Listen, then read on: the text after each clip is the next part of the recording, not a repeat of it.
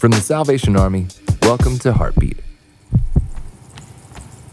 If you've ever had an injury that required some form of physical therapy, chances are that you were helped by someone who studied kinesiology. This is the study of mechanics and anatomy of human movement. These physical therapists won't force your body to move, but will guide and encourage a better range of motion as you heal. This is much like how God interacts with us. As we allow ourselves to be shaped by Him and become more like Christ, He will never force us to behave in a particular way, but instead, as we learn His voice, will gently guide and encourage our steps.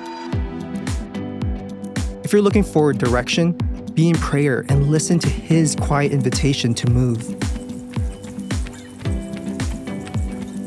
For more episodes of Heartbeat, visit salvationarmyradio.org.